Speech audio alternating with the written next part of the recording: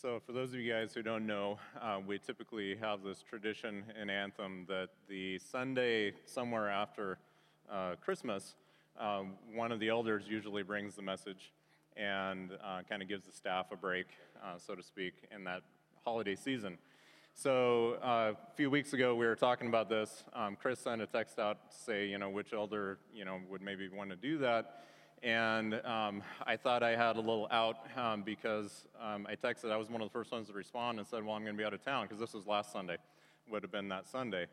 And Chris quickly responded with the offer of trading and saying he would teach last week if I took this week.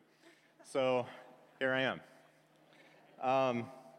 But all joking aside, I have had a message that I felt like God has laid on my heart for more than a year. That he's been teaching me and going through, and so I trust that today is the day I'm supposed to bring it, and so I trust that hopefully there's even just one of you that the message is for. I know it's been for me over the last year as I've worked on it. A little introduction to me, like Chris said, my name is Neil Morris. My wife is Hannah. We're both actually raised in North Idaho. We're one of those rare people who actually grew up here. We have been part of Anthem for, I don't even know exactly, I was trying to think about this, about 8 or 9 years, I believe. I've had the honor to serve on the elder board for, I think, 5 or 6-ish. It's hard to remember sometimes. We have 3 kids. 2 of them are here. Ari and Sam are both in high school. And then our oldest is actually a sophomore down at Boise State University in Boise. This message, I want to kind of start out by saying that I really want you guys to try to hear my heart as I share it. And my heart is one for love and unity in the church. And I would encourage you, as always, if someone's bringing a message, to be a Berean. As the scripture says, there's the Bereans who went to the word and double-checked, made sure things that were said were accurate. But I'd ask you to do that if you think something is amiss, or confirm it. But also, if I say something that pushes a button or makes you uncomfortable, I hope that you would be able to step back and realize that my goal here is church unity. It's love among us. Deal? All right. I need to pray briefly. Father, I do pray that you work through this message, that your Holy Spirit is in this place, you speak through your word and through me, and that you are glorified, Lord, and your work is done. In your Son's name, amen. First verse that's kind of core to what I'm talking about here is John 13, 34 through 35. And there's going to be a couple of verses. I'm going to ask you guys to turn with you. If you have a physical Bible, if you wouldn't mind turning there with me, or open your phone and turn to that passage. Because we're going to kind of back up a little bit in this passage as well. But let's start with that passage right there. John 13, 34 through 35. A new commandment I give to you, that you love one another. Just as I have loved you, you also are to love one another. By this, all people will know that you are my disciples if you have love for one another. So what's kind of going on here in the book? And this is why I wanted you guys to turn here. I want to sit on this passage for just a couple of minutes. So in chapter 13 of John, you'll see the beginning of that chapter is where Jesus washes the disciples' feet. And this is the beginning of this process of kind of some final teaching that Jesus gives before he's to be crucified, before he's betrayed. In fact, just before this passage we read is right when Judas Iscariot left. Okay? So Jesus had just washed his disciples' feet. He's focusing on these kind of final teachings that he's going to give. And then this is his message to them. Just before that is this scripture of by this all people will know you, that you are my disciples if you love one another. And that love for one another, often we get a lot of definitions of what love means, right? But hopefully through the course of this message, we'll kind of flesh that out and kind of talk about, what is that Jesus is talking about. So kind of keep your finger in your Bible at that point, and we'll come back to there at some point as well. Church unity. If you grew up in the church like I did, you have heard that concept repeated many, many times, right? We've all heard that concept of church unity. Church unity is always a goal, right? However, like many things we hear over and over, I think we start to lose the importance or significance of those terms we hear over and over. It's often not until something is challenged do we really start to understand how hard sometimes those things can be. Over the last couple of years, I think we can all agree that church unity has been under more stress or attack. Would you guys disagree with me on that? Okay. So, where do we get this idea of church unity? Why are we supposed to be unified? In Ephesians 4, 1 through 6, the next passage up there, says this, I, therefore, a prisoner for the Lord, urge you to walk in a manner worthy of the calling to which you have been called, with all humility and gentleness, with patience, bearing with one another in love, eager to maintain the unity of the Spirit in the bond of peace. There is one body and one Spirit, just as you were called to the one hope that belongs to your call, one Lord, one faith, one baptism, one God and Father of all, who is over all and through all and in all. We get this picture of this unity that we have in the body of Christ, through the Holy Spirit. The Gospel Coalition defines church unity like this. The unity of the church refers to the union of the people of God in all their various distinctives and expressions, bound to God and to one another by the gospel. And they're talking online on this site called the Gospel Coalition. They use this idea of unity in diversity. And first off, there's one of those words that can be loaded, right? The term diversity. And I want you to stick with me here, and we're talking about diversity within the body of Christ, and the things that unify us in the body of Christ. I think as I grew up in the church, I maybe thought about church unity as something that just supernaturally happens when we get saved. That the Holy Spirit just automatically kind of binds us together. And of course, that's partly true, right? We are not going to be unified with each other without the work of the Holy Spirit. However, I think I've come to the realization recently in the last couple of years that this unity also takes some work and effort on our part. We can't just sit back and let things happen. We need to have an active role. And that's the case in a lot of our areas of our faith. Just like the process of sanctification and spiritual growth. Even though those things our spiritual growth is fueled by God, by the Holy Spirit, we still have to take steps of active obedience, right? We have to spend the time in the Word. We have to spend time in prayer. Otherwise, we're not going to grow in our walk with God also. We have to choose to perform the spiritual disciplines in our lives if we want to grow spiritually. The Holy Spirit is the one who accomplishes that work of transformation, but we need to be active participants. That's where we get imagery in the Bible of things like run the race. You've got to be active, right, in that process. You've got to run it. You've got to work out your faith with trembling. Faith without works is dead. Go into your closet to pray. Set aside time. Make it a point. These are examples of imagery in the Scripture that shows our active participation, right? We're supposed to have a response to our salvation. And I believe that church unity is the same. I believe church unity is one of these things that we have to work at. It's not something that comes easily. And of course, we also have an enemy, Satan, who loves nothing more than to cause division in the church, right?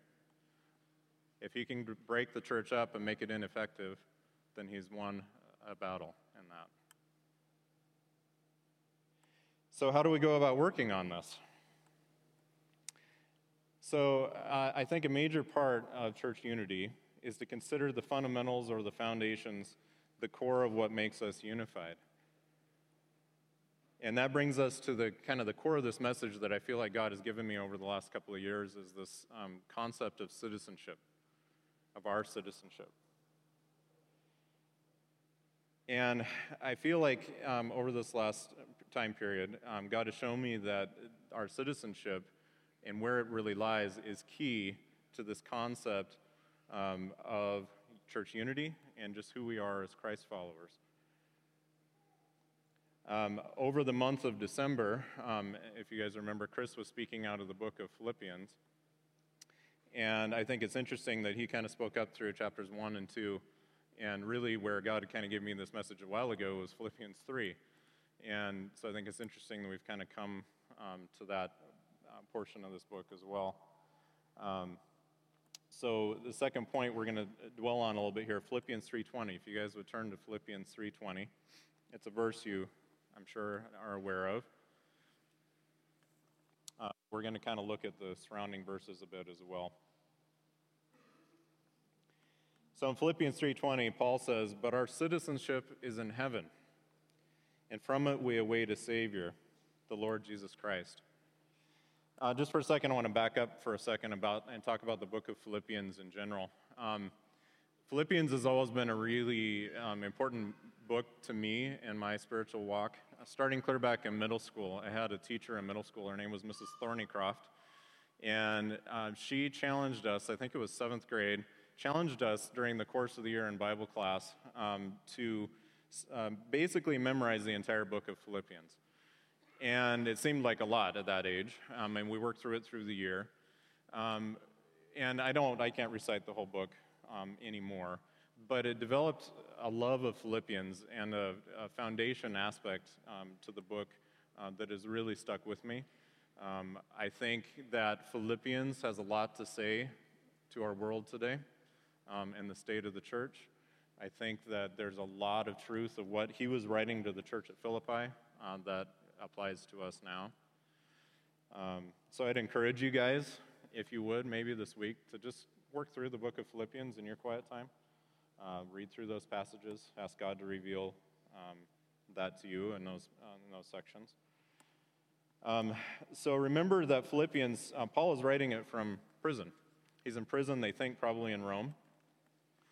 And so the perspective he's giving in this book, I think, that's important to remember, and that he's there in prison writing this. Prisons of those days were not like prisons we have now in the U.S. And he's writing to encourage this church at Philippi. And in chapter 3, he goes through this passage of things in the beginning of chapter 3. It says, "Finally, my brothers, rejoice in the Lord." It's a very uplifting book, Philippians in general, despite your circumstances. In Philippians, he talks about how he's figured out the secret to being content, no matter what circumstance. If everything's good, if everything's bad, he's figured out to be content is to rest in Jesus, right? He talks about in chapter 3, he goes through talking about how he's a Hebrew of Hebrews. He was a persecutor of the church. As a righteousness under the law, he was blameless. But in verse 7, he says, "But whatever gain I had, I counted as loss for the sake of Christ. Indeed, I count everything as loss because of the surpassing worth of knowing Jesus Christ my Lord.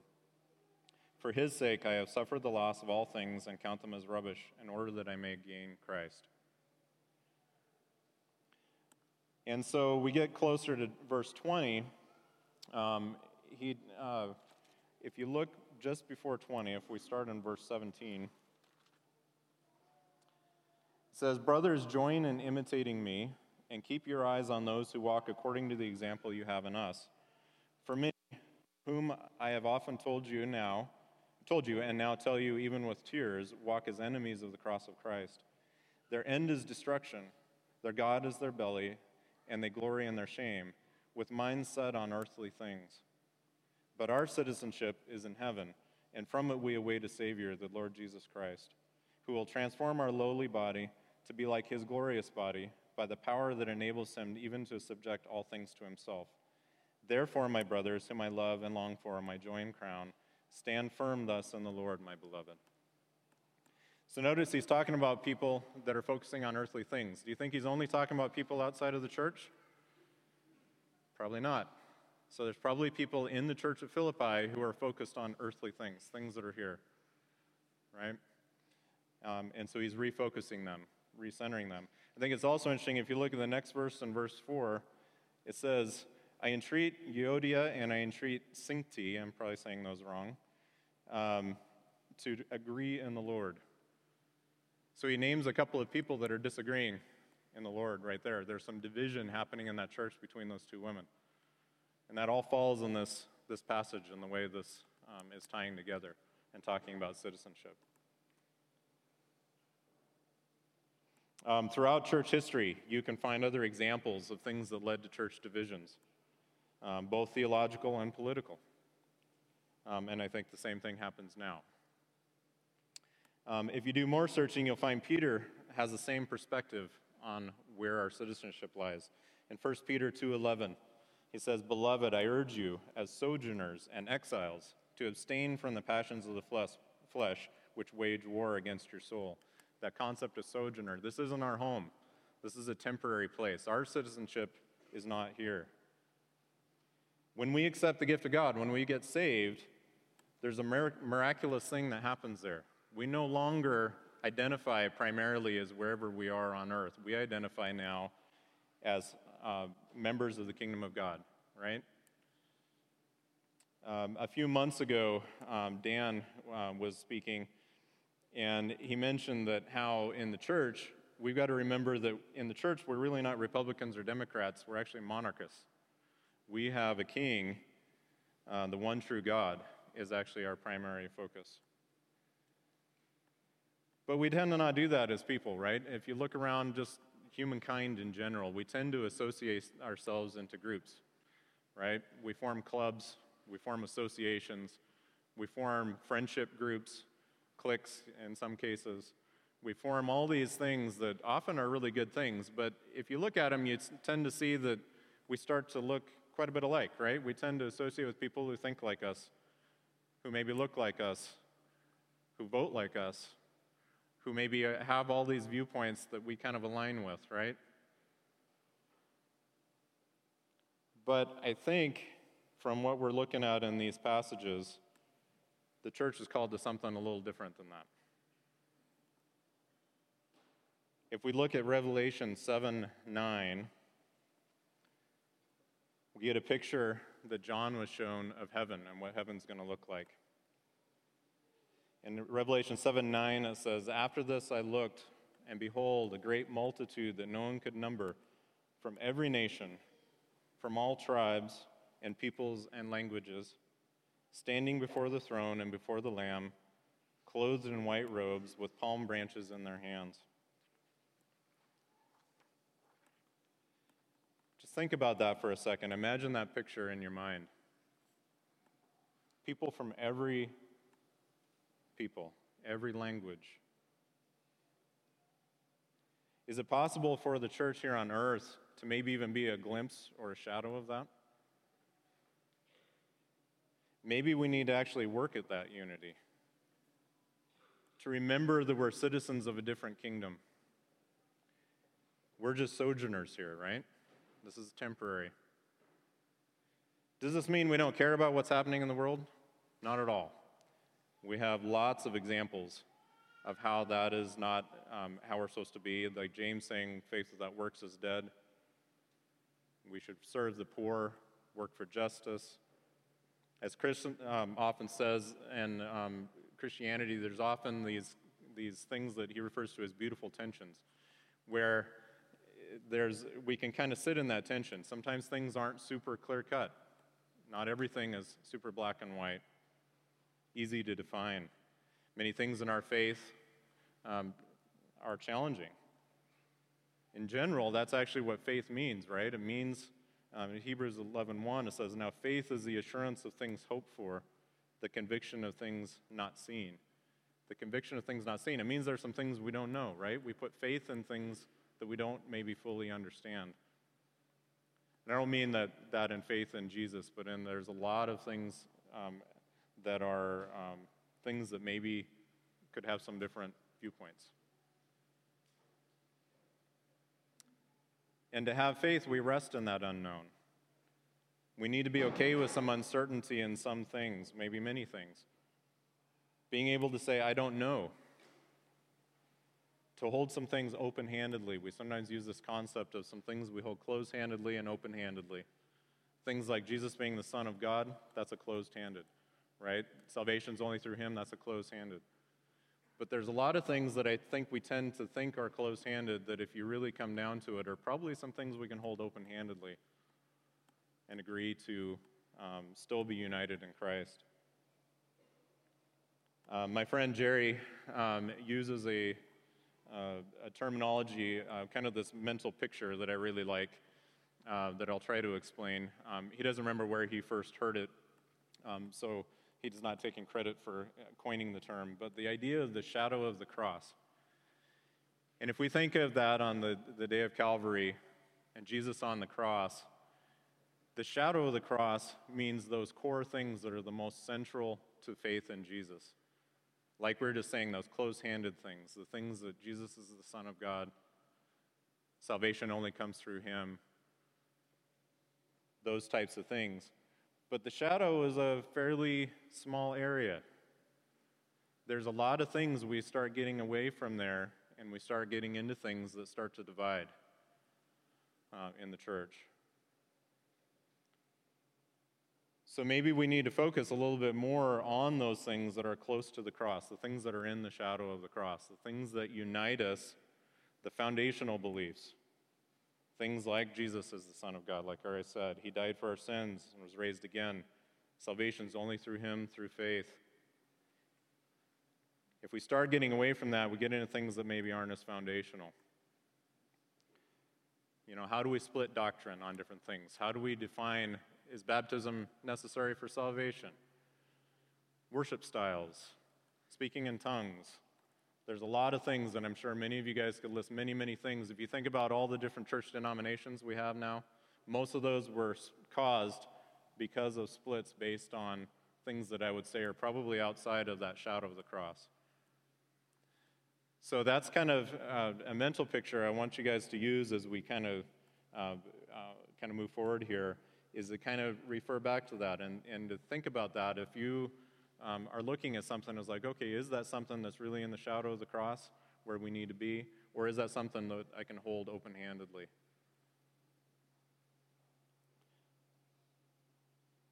You guys doing okay? Some friends just a couple weeks ago gave us a book that I just read over the last couple of weeks that I found really pertinent to this message and to this whole topic. And it's a book called The Space Between Us, and it says, How Jesus Teaches Us to Live Together When Politics and Religion Pull Us Apart. And it was just published in 2020. I would recommend, if you guys are looking to dig into this topic a little more, I think she has some really good insight and feedback and the ways that things can get divisive in the church and how to remain united. And in there, she talks about an analogy.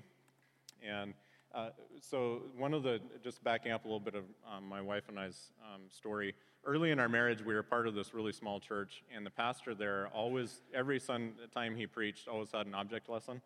So he had some sort of physical thing. And so I've kind of felt like that's what you're supposed to do, right, in a sermon. So this is going to be the object lesson portion.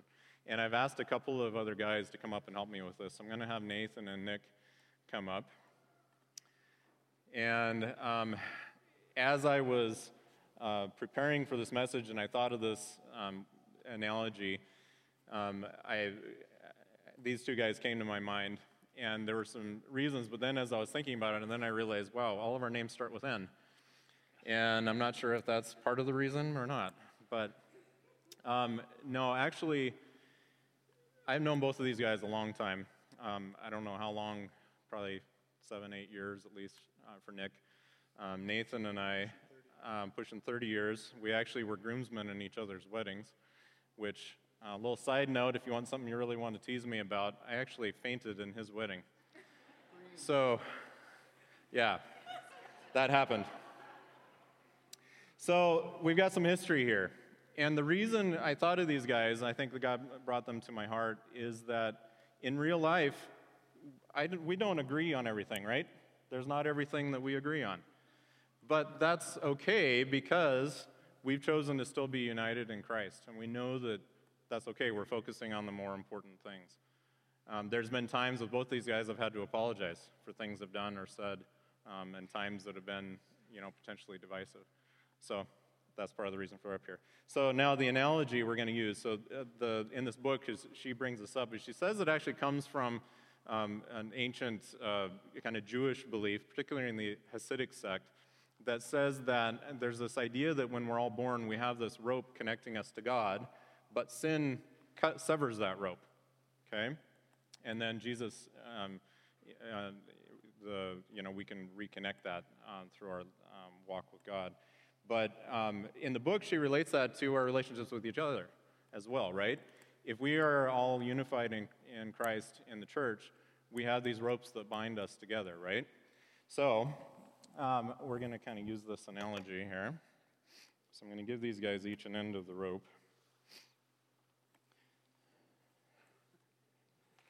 Okay, so the idea here then is there's a rope that connects us as Christians to each other, but things can break that rope, right? Let's say Nathan tells Nick, if it's not obvious who Nick roots for, Nate tells Nick, man, the Ducks are really a terrible team. I can't believe that anyone would like the Ducks. Okay? Or if Nick was to say something about, musicians are all really weird people. I don't understand why people are really that into music. Okay? So something can split and sever the rope. We're going to get to more serious things here in just a second, right? The way the analogy works, though, is it takes a part on both of them to say, I realize, okay, we can work through this. We can kind of get past it. So they both have to have an active role in offering to retie the rope, right? So they're going to come back together. And then if we retie the rope, which, to be clear, is only possible through the Holy Spirit, right? Okay? So they've reconnected, okay? Now, can I get a little more real than just sports and music? You guys can all probably think of some things that have divided the church in the last couple of years, right? Okay? So can I just say some things and just for the sake of kind of talking about it? Okay, you guys all right? Maybe you've heard someone say, I just don't see how a Christian could vote for a Democrat. Somebody else might say, well, I don't see how a Christian could vote for someone like Donald Trump. You probably heard those things, right? If we let those kind of things come in, sever the rope, right? But what are the foundations? What are the things in the shadow of the cross? Salvation in Christ, salvation in Him alone. Okay? Come back together, and they realize, okay, we can have some differences in opinion. Does it mean that they're agreeing? No. But they're staying unified in their faith in Christ, right? What if it's something theological? Well, I really feel like you have to be baptized to be saved. Well, no, I believe that, I think baptism is important, but I don't think it's that important. I don't see how you can think about that differently. Okay, so theological reasons sever the rope. Okay? So, again, they come back together. Holy Spirit can connect them again to each other, right? Now, here's the last part of this analogy. Have you guys noticed anything about their position on the stage as we've been doing this? They're closer, right? This is part of that analogy that as that happens, and we all can think about a really close relationship. Say if you're married or you have people in your family, you work through hard things with your spouse, right? And you've probably noticed over time as you work through those hard things, you actually do get closer. The same thing applies with our fellow believers as well. If we can find common ground, we can find where we connect, where we find connection with each other, we will, I believe, be drawn closer to each other as well. Okay? Again, Not that they agree on everything, but that's that unity and diversity, right? We have diverse opinions, we have diverse thoughts, and that's okay. We can discuss those things. If we can start on a foundation of where we are foundationally in Christ, then we can talk about those things and have a discussion, right? But not let those things divide us as Christians. You with me? Okay, thank you guys.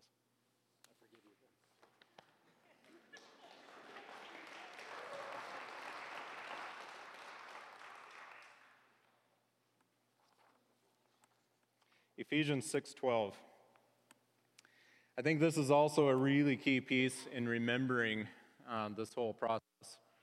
In Ephesians 6:12, it says, "For we do not wrestle against flesh and blood, but against the rulers, against the authorities, against the cosmic powers over this present darkness, against the spiritual forces of evil in the heavenly places." I think it's important to remember that with people that we disagree with, our true enemy is not that person. Our true enemy is Satan. It's the spiritual realm. It's outside of that person. And it's pretty easy, I think, to start to stereotype people. It's easy to start to categorize people into they. Well, they are all like this. They are all like that. And I think it's important as Christians to remember our true battle is against the spiritual realm, that those people are people that Jesus died for as well. If they have faith in Christ, we're united with them in Christ as well. And remember where our battle actually lies, and not with those other people. In preparation for this message, I've thought about a lot of different things God's brought to my mind. I know that one of my weaknesses is pride. And in that, it often comes out. I have spent probably close to a quarter of my life studying science, human health. For those of you who don't know, I may have been a little obvious because I tend to revert to my old days of being a teacher. If my kids always give me a bad time of turning on teacher voice. But knowing a lot about one thing can come out as pride. And I just want to say, if at any point in these last couple of years I have hurt any of you through things and ways that I've been prideful, I ask your forgiveness. And I want to be unified with you guys in Christ. I think in many of us, if we really come down to it, I think one of the core things we all struggle with is pride. We know we're right. We know, and we're going to stand on it. But maybe let's try to focus a little more on humility and on what other people, the value in other people as well, and understand that there's some differences. And we can be okay in that. We can be unified on what's in the shadow of the cross, right? Love for one another. If we can put the two verses back up. I don't know if it looks like our screen might not be working, it looks like. But I had you guys hold your finger in the John and the Philippians. We're going to kind of look at those again one last time here. But here in general at Anthem, let me remind you of some things that Chris says often. We're all about Jesus, right? It's one of our core statements. That's, again, we're trying to focus on that core thing, the shadow of the cross. We're all about Jesus, all about him and what he's done. We want to focus on what we're for rather than what we're against. We don't spend a lot of time talking about things we're against. We're trying to focus on what we're for. We're for the gospel. We're for spreading the message of God's good word. Okay? Let's focus on, in this new year, so this is near the beginning of the year, right? I'm not a big person on New Year's resolutions. But in this new year, can we agree to commit to love one another? Okay, looking at John 13:35, I think in that passage where it says, "By this all people will know that you are my disciples if you have love for one another." I've had this picture, I think, in that what Jesus was getting at is that he's talking about non-believers recognizing that they belong to Christ, right? And I think that someone should be able to say, wow, those two people are completely different. They don't agree on all these other things, but I can see that they love each other in Jesus. And I believe that's supposed to be a testimony of the work of the Holy Spirit in their lives, right? And that should be a testimony to the world that we're legit. We're who we say we are, that we love God, right? That unity and that diversity. In this new year, let's focus on the big things. Let's work on retying the ropes between us. Let's start conversations with the gospel rather than focusing on the things outside of the shadow of the cross, the peripheral issues. This isn't going to be easy. In fact, I think this is the harder path. It's easier just to divide ourselves into people we agree with, right? But again, going back to, I think that God has called us to that harder path, the harder path of working through things together. Just like a marriage is a hard path. Staying together as believers is a hard path to stay connected. If we work towards this, I feel like the Holy Spirit can really use us as his body. We use the analogy, in Scripture where it talks about we're the body of Christ. To do his work, we each have our own role. It talks in Scripture, you shouldn't despise another part of the body, right? Again, we're talking about that unity of the body, even when it's very different. Okay, our goal, living in that unity and diversity, our goal to reach the lost, to make disciples of all nations, have a positive impact on the city we're in. I think it starts with us being unified as a church. And that's, again, back to Philippians 3:20. Remember, our citizenship is in heaven. This is a temporary place. This isn't our ultimate home. Doesn't mean you can't care about those things. It's just you got to have them in the right priority. Dan was texting with me this week about this message, and he was reminding me of this idea of how do we describe ourselves? Whatever profession you're at, if we say you're a teacher, well, are you a Christian teacher or are you a teacher Christian? Are you a teacher first and then a Christian? Or are you a Christian first and then a teacher? Think about that in politics. You can still have a political viewpoint on something, but your overarching theme has got to be Christ. Theology, we're united in Christ in what we're together on, what we are united on. And then we agree that some other things we can maybe discuss, okay, and have differences of opinion on.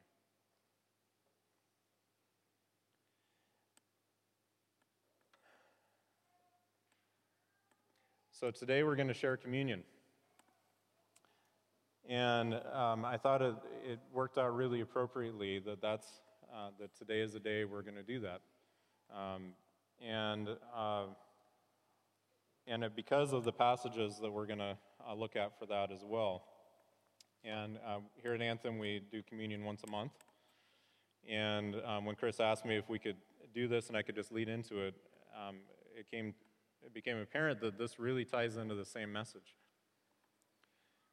Okay, so if you turn in your Bibles to 1 Corinthians 11, verses 23 through 29, I'll read the passage first. That's one of the normal passages we use for communion.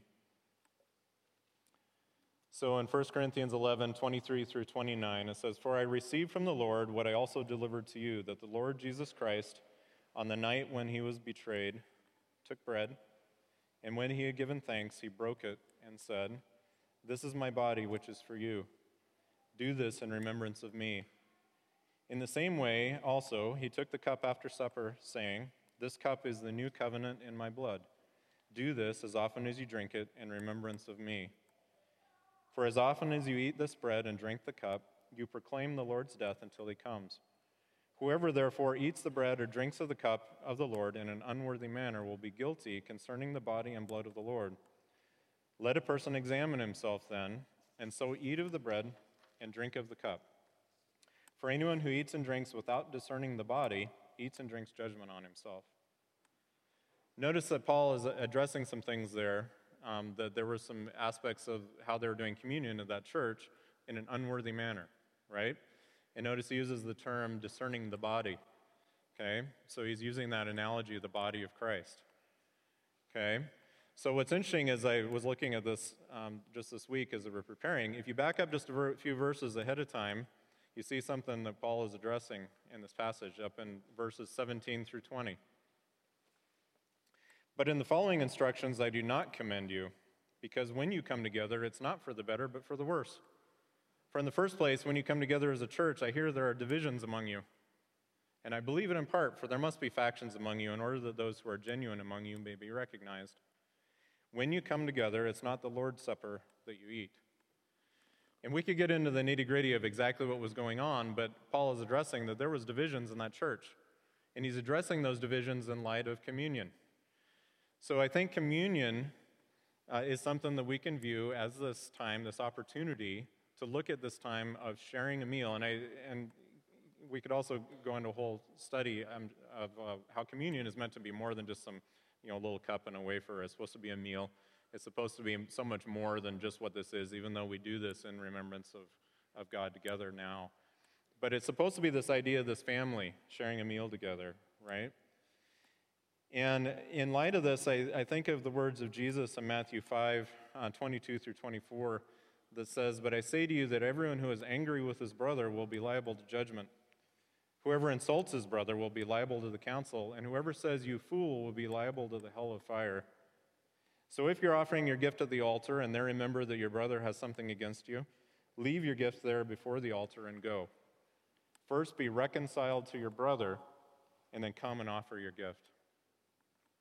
Could we maybe look at, we don't have the temple we go to anymore, but could we look at potentially communion could be one of those times where we're coming to lay ourselves down and remember what Christ did, right?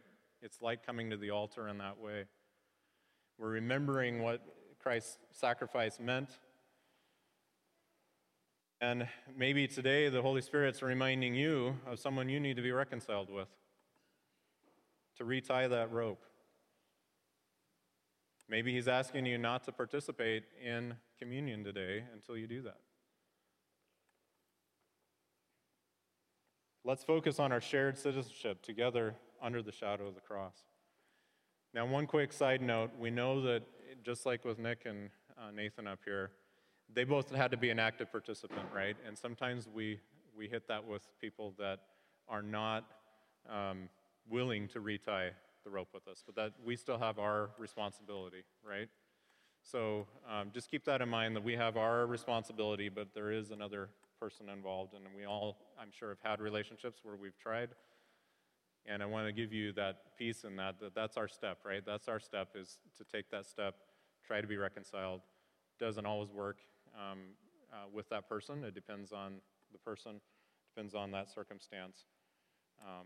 But can we have that be our goal? Can we have that be our vision of this year? Also, I think it's interesting, just one quick note about communion, that first communion. Think about who was there at that table when Jesus shared the first communion. You had a bunch of people with a bunch of very different beliefs, all the way from Simon the Zealot to Matthew the tax collector, which, if you dig into that a little bit, is about as different politically as you could get in that day.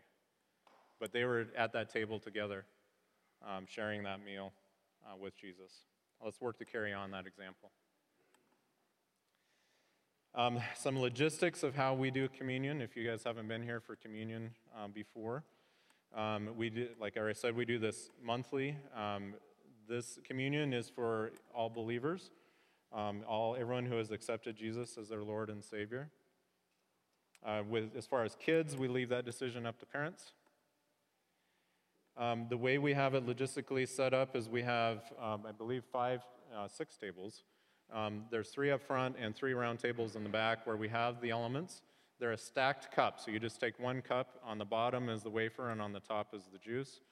The way we do this is you, during the song, as they start to play, when you feel ready, when you've kind of had time with God, you can go get the elements, you take them back to your seat, and you do communion with you and your family when you're ready to do that, okay? Just if anyone is concerned, all of the wafers are gluten-free as well. Can I pray for us?